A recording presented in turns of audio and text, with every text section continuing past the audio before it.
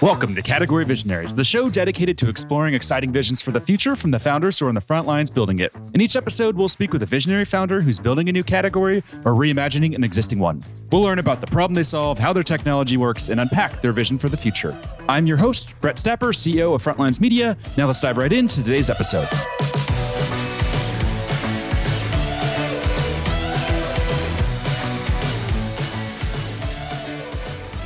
Hey everyone, and thanks for listening. Today I'm speaking with Matthew Stoudt, CEO and founder of AppliedVR, a virtual reality therapeutics platform that's raised over $70 million in funding. Matthew, thanks for chatting with me today.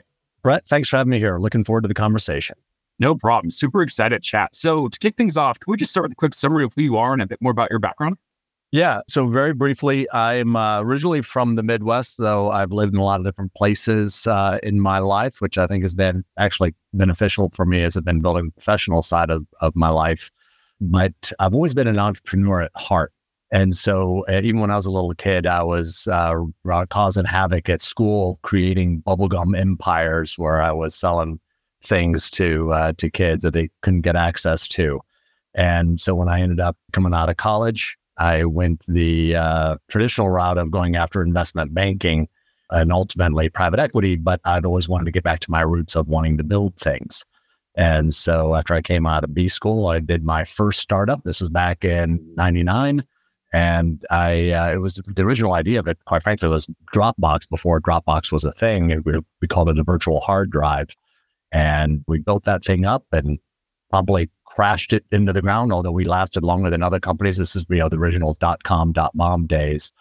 And it was a lot of learnings came out of that. But then I ended up doing a few other things in the entrepreneurial world. First was a bit of a safe harbor when I went to McDonald's Corp. And I was an entrepreneur in residence there. Came out of that. And the last thing I built was, you ever go to a gas station in America, with the exception of Oregon and New Jersey, and you see those terrible flat screens that advertise crap that you don't want or need. That was my company. And I started that back in about the middle of around 2005, built it up over a 10-year period and sold it and learned a lot along the way. Wow, that's awesome. That's good to know. Next time I'm at a gas station, I'll be looking for those. Yeah, sadly, that's the scourge. So I felt like I had to make amends for my period doing that, although I loved doing it. And I want to ask a little bit about that first company there. And, what would you say? It was 99 to 2001. So, wow, you're like right in the heart of .com boom and .com bust. What did you learn from that entire experience? So that was my first time truly branching out on my own. And honestly, I feel like you learn as much, if not more, from the things that don't go right versus the things that do go right. And in this case here, I talked about that early vision that we had around this virtual hard drive. And I think one of the key things I learned coming out of that is because then we morphed and we pivoted and we started to pursue other things that sounded hot and cool at the time. We ended up kind of going down this path of being a city search for universities, if you will. We thought about it from a customer acquisition perspective and whatnot, but we completely broke away from that original idea of a virtual hard drive. And, sometimes you got to come up with an idea that fits with the right time and space and market need. This was definitely well before its time, but I do think we kind of got caught up in that trying to chase what was hot and sexy in the moment versus saying we have a true vision and now we may take different paths and have to pivot along the way to achieve that vision, but keep true to that original vision. And so that was, I think, one big thing I learned out of that one was, making sure you stay true to yourself and don't lose focus. A few other questions that we like to ask, and the goal here is really just to better understand what makes you tick. First one is, what founder do you admire the most and what do you admire about them? I think a lot about that. And I'm going to frame this two different ways because I think about sort of what is my connection to them or something that they've done that I really connect with. Or conversely, there's something in their DNA that I just really appreciate. So on the one hand, a name that most people will know is Tony Hsieh. And one of the things I was listening to an interview of him on how I built this. And he was being interviewed, he had his big exit from Zappos. And the interviewer was asking him, so I understand you only own like one or two pair of shoes and he still lived in this little Airstream or something. And the comment or the answer that Tony Hsieh gave to this thing was, I'm a collector of experiences, not material things. And that really resonated with me. It sort of framed the way that I've always viewed my life, is that I much prefer going out and living the world and capturing the experiences of things around me. And one of my things that I'm on, a mission in my life, is to go visit every country in the world. I've been to 105. I use the UN as my marker, although I haven't fully accepted South Sudan, just they're too new. So I've been to 105, right? And the thing that I always think about are all of the experiences that I have collected over time, experiences in terms of places that I've gone, people that I've met. And to me, that's what really rewards my life or infuses my life with passion. Another one, probably very few people have heard of, is a guy named Ben Lewis. And this guy, Ben Lewis, he probably doesn't even know that I would say this about him. He's someone I've gotten to know, and as part of my journey here, he was a little bit behind us in what he was doing. He was going to go down the same path in VR, trying to do something from a medical perspective. But he is, in my mind, that definition of a scrappy entrepreneur, where, I mean, I don't want to get into too much of the detail behind this because I don't want to breach any confidentiality from him. But, he ran into a lot of challenges along the way and was very close multiple times to not knowing if there was going to be a tomorrow. But every time he had that fortitude, that grit, and that resilience to find a way forward. And those are things that I think are rare in entrepreneurs, true entrepreneurs. To be able to do that, you have to have that type of mindset and mentality and then never give up. And in fact, he actually just ended up having an exit of his company to Big Health. So I'm super excited for him. I'm super happy for him because I was kind of with him along for part of that journey. And so I just love to see that. I think it's always fun to have a front row seats to the behind the scenes of a company. You read the headlines in the media, they've raised all this money or they got acquired for this much, and it just all sounds great. And then you actually know these people and talk to these people and are working closely with them, or you're just talking to them a lot, and the hell that they went through to reach that point. And I think you have a lot more respect when you can see those behind the scenes stories and events. That is absolutely correct. Now, with all of that travel that you've done, and because you've collected experiences, I have to imagine that you're not just sitting at the Four Seasons, hanging out, and that's your experience. I'd have to imagine there's been some crazy experiences, maybe some adventures in there. What's the craziest experience you've collected so far in life? All right. So I'll give the way I talk about this, and it's something that's actually really important to me in my life. And as we think about the values in both my own personal life and in our company, I've had the fortune of going to some of the wealthiest countries in the world and some of the poorest countries in the world. I've met some of the wealthiest people in the world. I've met some of the poorest people in the world.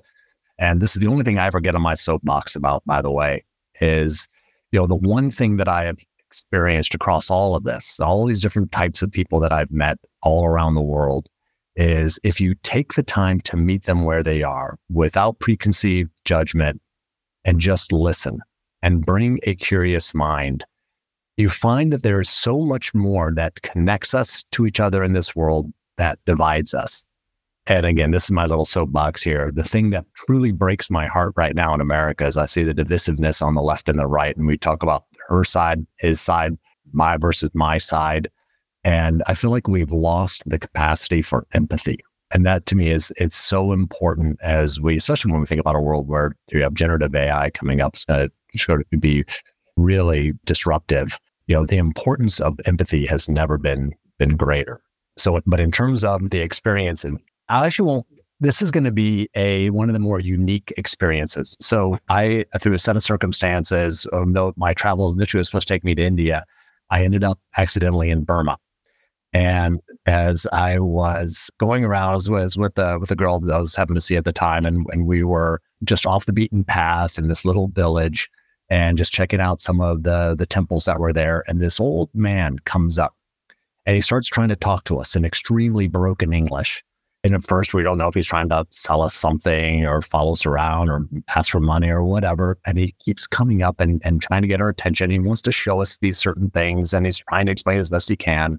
And at some point, he asked us to follow him, because he kept trying to ask us something. We didn't know what it was. And we finally go back, and he brings us to his home. And he's, it's a hut on stilts, lifted up. And we go up and we go inside. And remember, this is Burma, where there's a lot of, sort of encouraged to rat on each other, if you will, and to call each other out if you're breaking the rules under the junta there.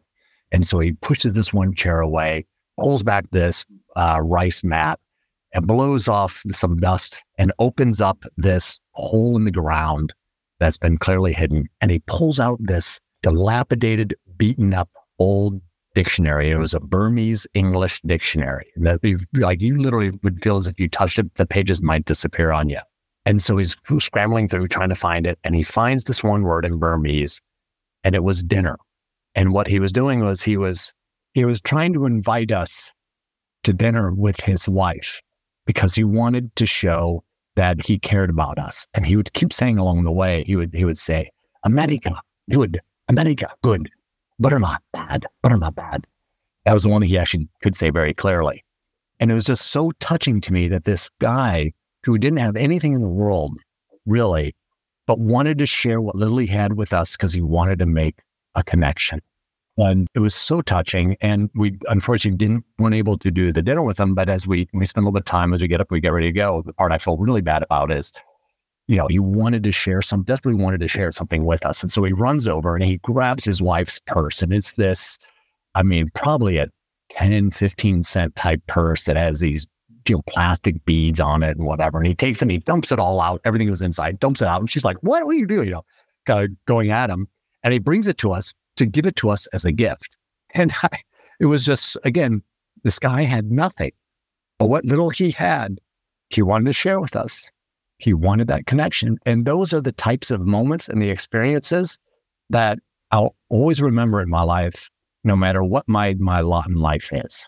So that's amazing. I love that answer. And it's, I love hearing those types of stories as well. I feel like you could have just told me like, skydiving in Dubai or, some random adventure like that. But I like when guests answer that, and go deep on their answers. So appreciate you sharing that story. That's so cool and so inspiring and just awesome to hear there's humans like that in the world. Yeah. Now, flip side of that is there is a place in Oman. I haven't been there yet. So this is on my list of when I get a chance to go over there and knock that country off. But there is a place you can stay that is at the base of a bluff. And you have two ways of getting down. You either take this ATV that can take about an hour, or you literally run off the bluff connected to a guy on a hang glider and you hang glide down. So that one would definitely be on my list of something I got to do. But again, for me, truly, it's always about the connection to people, because that's what I think and really empowers our lives. Yeah, that's amazing. Now, let's switch gears and let's dive a little bit deeper into the company. So can you just start us off with maybe talking about the problem that you solve? Yeah. So it's really what we're trying to address is, first and foremost, is the pain epidemic that I would say is not only in America, but quite frankly, on a global basis. I know hopefully people understand, obviously, the big issue we've had with opioids here in America and the epidemic. And by the way, we like to think that this opioid epidemic is a bit behind us, but we continue to set annual records in terms of the number of deaths from it. But where we're focused, that's partly connected to acute pain, but it's also connected to chronic pain. And the problem that we're ultimately going after is the chronic pain epidemic. And just give you a little bit of a sense of the scope and size of it. So in the US, there are about 100 million sufferers of chronic pain, about 1.5 billion around the world. And in the US, we spend about $650 billion a year trying to address it. And the question is why? Why do we spend so much money trying to address this thing? And by the way, from the size of it, just to put in comparison, it is bigger than the combination of diabetes, cancer, and heart disease. So it is absolutely massive. In fact, I think the CDC just came out and said it's the number one diagnosed condition, topping all others right now. So it's a major issue. Again, going back to the why. Well, the challenge is that we have always viewed chronic pain as if it's acute pain. So we think about it from the physiology of it. That means we give people NSAIDs, things like Tylenol, Advil. Then we give them opioids, and then we give them injections, and then we give them implants, and then we give them surgery. But we don't fundamentally treat it for the condition that it is. It's something that we call a biopsychosocial condition. What that means is it's not only about the physiology of the pain, but it's also about the comorbidities of depression, anxiety, catastrophization, sleeplessness, and that gets exacerbated by social isolation. You think about these patients, what's happening is the pain is migrating from the acute centers of the brain down to the emotional centers of the brain. And yet we have only traditionally tried to address it by focusing on the physiology. We're only addressing a part of that. And if you're not addressing it holistically, then you're never going to solve the problem. Now, the good news in all of this is we recognize this. We finally have started to truly understand what's driving chronic pain and what we need to do to address it. And in fact, for the first time in 50 years, we've updated our definition of chronic pain. And we actually are now calling for, as first-line treatment, what we call integrated pain management. That means it's going to be not only trying to address the physiology side of it in the ways we talked a little bit about, but also trying to take integrated pain management that includes the psychosocial side of this. So concepts like cognitive behavioral therapy, acceptance commitment therapy, et cetera. This is where we run into the second challenge of this whole thing. So what we need to do, but we don't have the capacity in America to deliver on this on a scaled basis. One of the numbers that we've seen is, for if you're everyone that should get it, there's only one provider of integrated pain treatment for every, call it 50 to 100,000 sufferers that are out there. And the wait list to be able to get in to see a pain psychologist can be, 6 months and beyond. In addition to that, you've got the Great Resignation, which kind of started during the COVID. You've got practitioner burnout that's occurring in healthcare. And so the supply is shrinking, right? There's 700,000 professionals have left the industry, and that's only going to get worse here over the next several years. And so there's this gap in care, this gap in access is getting worse and worse and worse. And it's how do we actually deliver on a scalable basis true integrated pain treatment for patients? So that's the problem that we're going after. This show is brought to you by Frontlines Media, a podcast production studio that helps B2B founders launch, manage, and grow their own podcast. Now, if you're a founder, you may be thinking, I don't have time to host a podcast. I've got a company to build. Well, that's exactly what we built our service to do. You show up and host, and we handle literally everything else. To set up a call to discuss launching your own podcast, visit frontlines.io/podcast. Now, back to today's episode.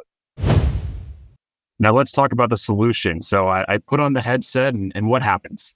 So I think it's important to take a step back and understand how VR works and why it is uniquely equipped to address this. Because there is, we like to talk about VR as truly a new category of medicine that's been 30 years in the making. So going back to that, where this really all started was back in the early 1990s, an innovative researcher at the University of Washington, a guy named Hunter Hoffman, was trying to help burn victims go through debridement. Now, debridement is when you're literally, it's the cleaning of the burn wound. So you have the raw exposed nerves. And it is one of the most painful things you'll ever go through. And this is back early 90s before we had the opioid epidemic. And even then, and that's what by the way, they would use traditionally is they would use opioids as that analgesic to help through that acute moment, right? When they're cleaning the wound. And opioids are only effective on about 30% of the population. And by the way, have terrible side effects. So in this case of acute pain, right, this is going to be different than chronic, but in case of the acute pain, what he recognized is that our brains are basically processors, and it's about interceding the signal. So what happens is, let's say you cut your finger, the signal goes from the wound through the central nervous system up to the acute pain receptors in the brain that lights it up. You feel your pain. So his insight was, well, if our brains are basically processors, what if we flood the neural pathway with alternate signal? What if we put them in a VR headset and we engage them and interact with them and flood that pathway with an alternate signal? We can actually get them to feel less pain. So we did a test and control. The test was VR back in the early 90s. The control was opioids. And he was then measured it both on a subjective basis. So the patient reporting back how much pain was reduced from their own perception, as well as actually using an fMRI to measure how lit up the pain receptors were in the brain. And he demonstrated on both a subjective and an objective basis the fact of the potential for VR to outperform an opioid, right? The power of a pixel over a molecule. Absolutely fascinating early insight on the acute pain side. Launched hundreds of studies, all validating that same insight. The challenge you had in this case, though, was the technology, weighed 50 pounds, tethered to 50 machines, cost $50,000. And so it was confined, if you will, to the laboratory, to the world of, isn't that interesting?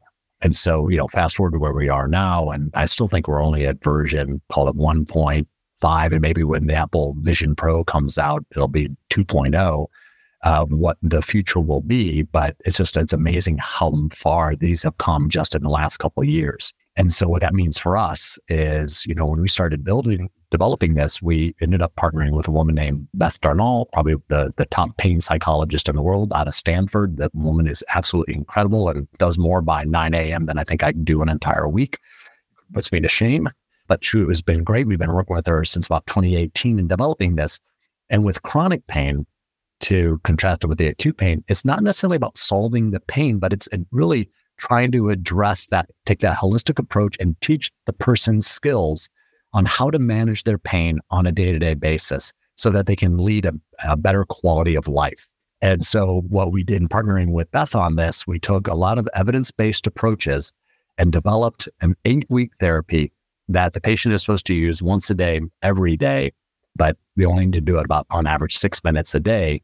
And we teach essential skills over the course of these 8 weeks. Each week is a different theme that we have, and we do a lot of reinforcement of the previous week's themes so that when they walk away from this, we don't want them living their life in the goggles and the headset, as we say, but we want to give them these skills that they can go and do something, live on their own and be able to control their central nervous system, if you will, the self-regulation, and be able to manage their own chronic pain so they can have that better quality of life. And I'll give you one example of something that we do in there. So we're big believers in trying to use basically your own bio data, if you will, to help drive the experience.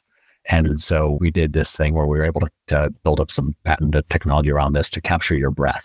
And what we do is we put you in the headset, and there you're in this scene with a bit of a desert scene and this dilapidated tree in front of you that looks like it's essentially dead. And then as you start breathing at the right pace with the right consonants on this, it actually starts to breathe life into that world around you.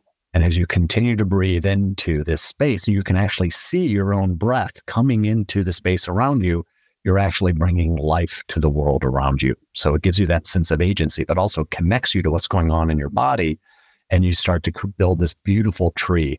And then the tree starts to essentially almost breathe at your own pace. And it's fascinating when you talk to some patients afterward, anecdotally, you'll hear some of the patients talk about, well, I was in the garden doing something, I had a pain flare, and I would remember that tree that I brought life to, and I would start to breathe, and I could visualize it in the moment. And so it's really powerful when you are able to get the patient to go through the process and then see the impact that it can have on their lives. Are there any non-believers of this approach or critics to say, that's not how we can solve this public health crisis, or that's not how we can solve this? Are there any people like that? Well, there's always going to be questioners, right? The one thing I'll say is, when we started this, one of our early mantras is that we wanted to build an unparalleled body of evidence to demonstrate this. Because anytime you're going to bring something novel into the marketplace, there's always going to be a lot of questions around it. Is it real? Is it VR? Isn't it just a game? And so, or is, can I just download something off the web and use that? And so we've really been extremely methodical in building a body of evidence that can answer. You're never going to answer all the questions for all the people, but over time, and it does take time, unfortunately, in our crazy healthcare world, we ultimately want this to be a part of standard of care. And, and for us, we have this much bigger vision. And we talk about this fact that we're creating this new category of medicine that's been around for 30 years. We're just putting all the pieces together to be able to have that commercialization model that can get it into the hands of those that need it most. But for us, the most important thing is the seeing is believing in VR, right? And so people can challenge us. And by the way, this isn't right for everybody. You're never going to find any medicine that is universally successful. So it's about finding, making sure you're getting it to the right patients that are going to benefit most from this. But you're always going to have naysayers. Who stands to be disrupted here then? Is it like the the maker of Oxycontin? Is that who's going to hate you here for disrupting their approach, or who's being disrupted? That's a great question. The way that we think about this is again, going back to that concept of it's not one size fits all. And, from an FDA perspective, so we are the first and only that has been approved by the FDA to actually treat a form of chronic pain. In our case, our labels for chronic low back pain. But we think about this as one of the tools that a patient's going to have. And ideally, what you'll be able to do is you'll be able to slow down or eliminate the need for that patient to run into the emergency department because they can't control a pain flare. Or obviously, we want to get to a world where we're not prescribing, much of any on the OxyContin and the opioid side. There is a role for opioids, by the way. We're not saying that there's not, but let's make sure that that's not the first thing we do. That should be one of the last things that you do when you're thinking about what's the right approach. So, the idea here is, and we do think about healthcare utilization. So to your point about who gets disrupted, ideally for us, you would see this used earlier in that patient's trajectory. And that means potentially your savings down the line are going to be the elimination of or reduction in terms of number of surgeries that are required, the number of procedures potentially that are required for a patient, and then also the continued shopping, if you will, because what you'll see is some pain patients are trying to find relief. They're going to go from one doc to another. And ideally, if they can go to a doc that's able to be more integrative, then it can keep that patient there longer because they're finding that actually has a solution or a care pathway that's working for them. Whenever we're talking about emerging technologies or frontier technologies, at least what I see out there a lot is, it's a lot of startups with, a cool idea. And they've said, okay, we have this technology and we have this problem. If we solve this, it's going to be massive. I want to highlight here that you guys aren't just, talking about this technology and talking about this problem. You're having people really use it, right? So the numbers I see on the website, 60,000 patients have been immersed so far. You're in 1,500 plus homes and 200 plus hospitals in 10 countries. So this is not just at the R&D phase, right? This is something that's actively being used by patients. I do want to put some clarity around those numbers that you threw out. So when and I think is, how we think about how ultimately we came to market. Remember earlier on, we talked about a vision. So when we first started AppliedVR back in 2015, we had a vision. The vision is that, and really understanding that for too long, I believe in America, we have forced patients to go and find care versus bringing the care to where they are. And that's when you think about a tech-enabled world. How can we use technology to better help our patients, where they are, meet them where they are versus forcing them to come find the care, right? And so the idea, our long-term vision is that we ultimately want to be able to have a headset in every home in America and around the world. And this becomes a healthcare hub, if you will, to deliver this next generation medicine, not just in the world of chronic pain, but, there's tons of clinical evidence that can be used to treat a variety of conditions ranging from PTSD to anxiety, depression, obesity, stress, et cetera. And you can also use this for group therapy. You can use this for one-to-one. And so it really can become this health hub that we talk about. But when we started, that idea was very far into the future because the headsets at that point in time, on the one hand, you either had a headset that was the Oculus, that was the Quest that was connected to, I think it was Quest that was connected to a laptop, was completely unscalable. Or the other extreme was Google Cardboard, where you'd put your phone in this little cardboard thing and be like a viewfinder and you'd want to throw up after about 30 seconds. And so how we started was we said, we know the technology is the friction in this whole equation. We know the technology is only going to get better and better and better, but it's not ready today to go into the home. And so we started off by saying, all right, we've got to build credibility. We've got to build our body of evidence. We've got to drive innovation, and we've got to build our brand.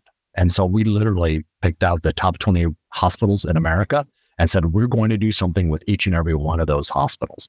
And that started us off in the world where we were limited by the technology. At that point, the best in class for mobile was a Samsung Gear plugged into a headset.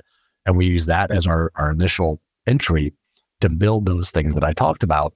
And we went out and we were started to sell the SaaS model into hospitals and everywhere else. But that was all of that was always meant as a way to get us ultimately when the headset was to the point where you could do something in the home, that we would start to go into the home and we would shift. So we actually don't do anything in hospitals anymore. We don't do anything, back then it was more of a wellness product because we hadn't gone through FDA.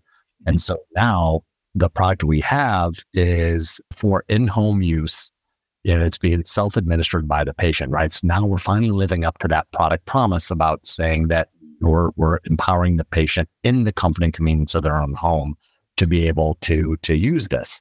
And so where we are in sort of our life cycle here, and by the way, all of that work that we did helped inform everything from user experience, what worked from a patient perspective for engagement, what worked for HCPs, what do they care about, how do we continue to build our name and brand, and all of that helped us to where we are now. But now we are very squarely focused on, going the prescription route where you get a doctor to write a script that's covered by insurance, and then we send it to the patient in their home. And when we talk about those numbers about being in 1,500 homes, I think the number is now well north of that. And that's how many devices, we've had a lot of scars on our backs of devices we've sent into the home and what works, what doesn't work. And so that know-how is incredibly important, because when you're thinking about bringing a novel product like this into the marketplace, we talk about the 3 E's of design. Number one is it's got to be easy to use. I don't care how efficacious it is. I don't care how engaging it is. If it is complicated, if it is hard to use, if there's friction in the equation, the patient's never going to use it. It's going to sit in a corner and gather dust. And we learned a lot of that stuff, by the way, just when we were going into hospitals with our wellness version earlier, the stuff that we were doing. And so that's our number one mantra. And we are willing to make some certain trade-offs along the way. That breathing thing that I talked about earlier, we actually started with this idea of being able to use a pulse oximeter attached to your finger, connected to Bluetooth, that would use your own heart rate variability to drive the experience inside. And in a laboratory, that is awesome. It is so cool to see it. But you send that into a home to a 55-year-old male, female, whatever, and they got to put a pulse on their finger? I don't have blue teeth. What are you talking about, right? It's going to fail. And so we used a derivative of that, knowing that in the future, they're just like we have with the iWatch, and there are sensors built into the iWatch that gives us a heck of a lot of information. The same thing is going to happen on the headsets. So ease of use was incredibly important to us, and that's where we learned a lot from all of the different work that we've done. Engagement is the second one. Engagement is incredibly important anytime you're looking at therapy and healthcare. And quite frankly, it doesn't matter really what it is, whether it be pills or different types of interventions, PT or whatnot. The adherence rates are pretty bad, even in the world of cancer, where you would think that it's someone's life is depending on it, and yet still you can see adherence rates that are only at 50%. And so in this case, we're asking you to do something once a day, every day over an 8-week period. So it's got to be engaging. And then the last piece is the efficacy. Obviously, it's got to make an impact. But if you get the first two, you're going to get the third on this. And so where we are on that commercialization pathway is our first entry channel is actually going into the VA. And when I think about what your product market fit is, the VA for the world of this idea of immersive therapeutics or immersive medicine, I couldn't think of a better entry channel for us. So one, there's about 6 million vets that are suffering from some form of pain. 1.5 million of them are deemed to be moderate to severe pain sufferers. 2 is, sadly, in America, every single day, over 16 vets commit suicide. It's absolutely tragic. The good news, again, we're recognizing that and the VA is trying to address it, and they've made pain and mental health as the top 2 priorities that they're focused on, which is great. And so now they're trying to find different solutions that can address that. And the good thing about this idea of VR as medicine is that they've actually been one of the earliest adopters of this and testers of this, dating back almost as long as when I talked about this idea of acute pain management. They started off in the world of PTSD and exposure therapy. Today, there's over 120, 170 facilities that are actually using some form of VR as medicine or in the medical capacity. Over 1,000 plus, we call them HCPs, healthcare providers are using it on a regular basis. And so the understanding, acceptance, awareness, and adoption is through the roof. And that's really where we just now started in earnest this year when we got on contract with them. So, well, we are up on time here, but I want to do one final question or squeeze in one final question. And that question is, what's the vision for the future? Can you just paint a picture for us 3 to 5 years from today? What's that big picture vision that you're working towards? What's the company going to look like? And what's that impact going to look like? So I talked earlier about this idea of a healthcare hub in the home, and probably wouldn't be 3 years, 5 years. You have a shot of really starting that, probably more in the 8 to 10 year time frame. But this idea that VR, immersive therapeutics, is now a part of standard of care, where you're going to have this in most homes. And we've got millions of patients that have either used it or in the process of using it.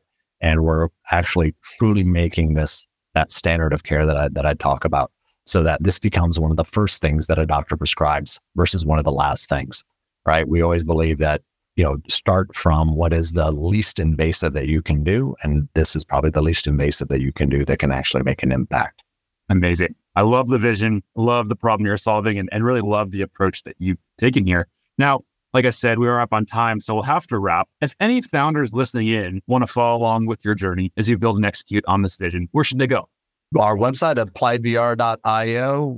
I know we've got LinkedIn, and I know we've got Twitter. I think we got Facebook, but so I'm sure they can find us on any one of those. Awesome. Matthew, thank you so much for taking the time to talk about what you're building and share some of the lessons that you've learned along the way and share some of those personal moments as well. This has been a lot of fun. I really enjoyed it. I know it's going to be a hit with an audience, and really appreciate you making the time for us. Brett, much appreciated. Absolutely love the conversation. I love what you're doing, brother. Thank you, man. Appreciate it. This episode of Category Visionaries is brought to you by Frontlines Media, Silicon Valley's leading podcast production studio. If you're a B2B founder looking for help launching and growing your own podcast, visit frontlines.io/podcast. And for the latest episode, search for Category Visionaries on your podcast platform of choice. Thanks for listening, and we'll catch you on the next episode.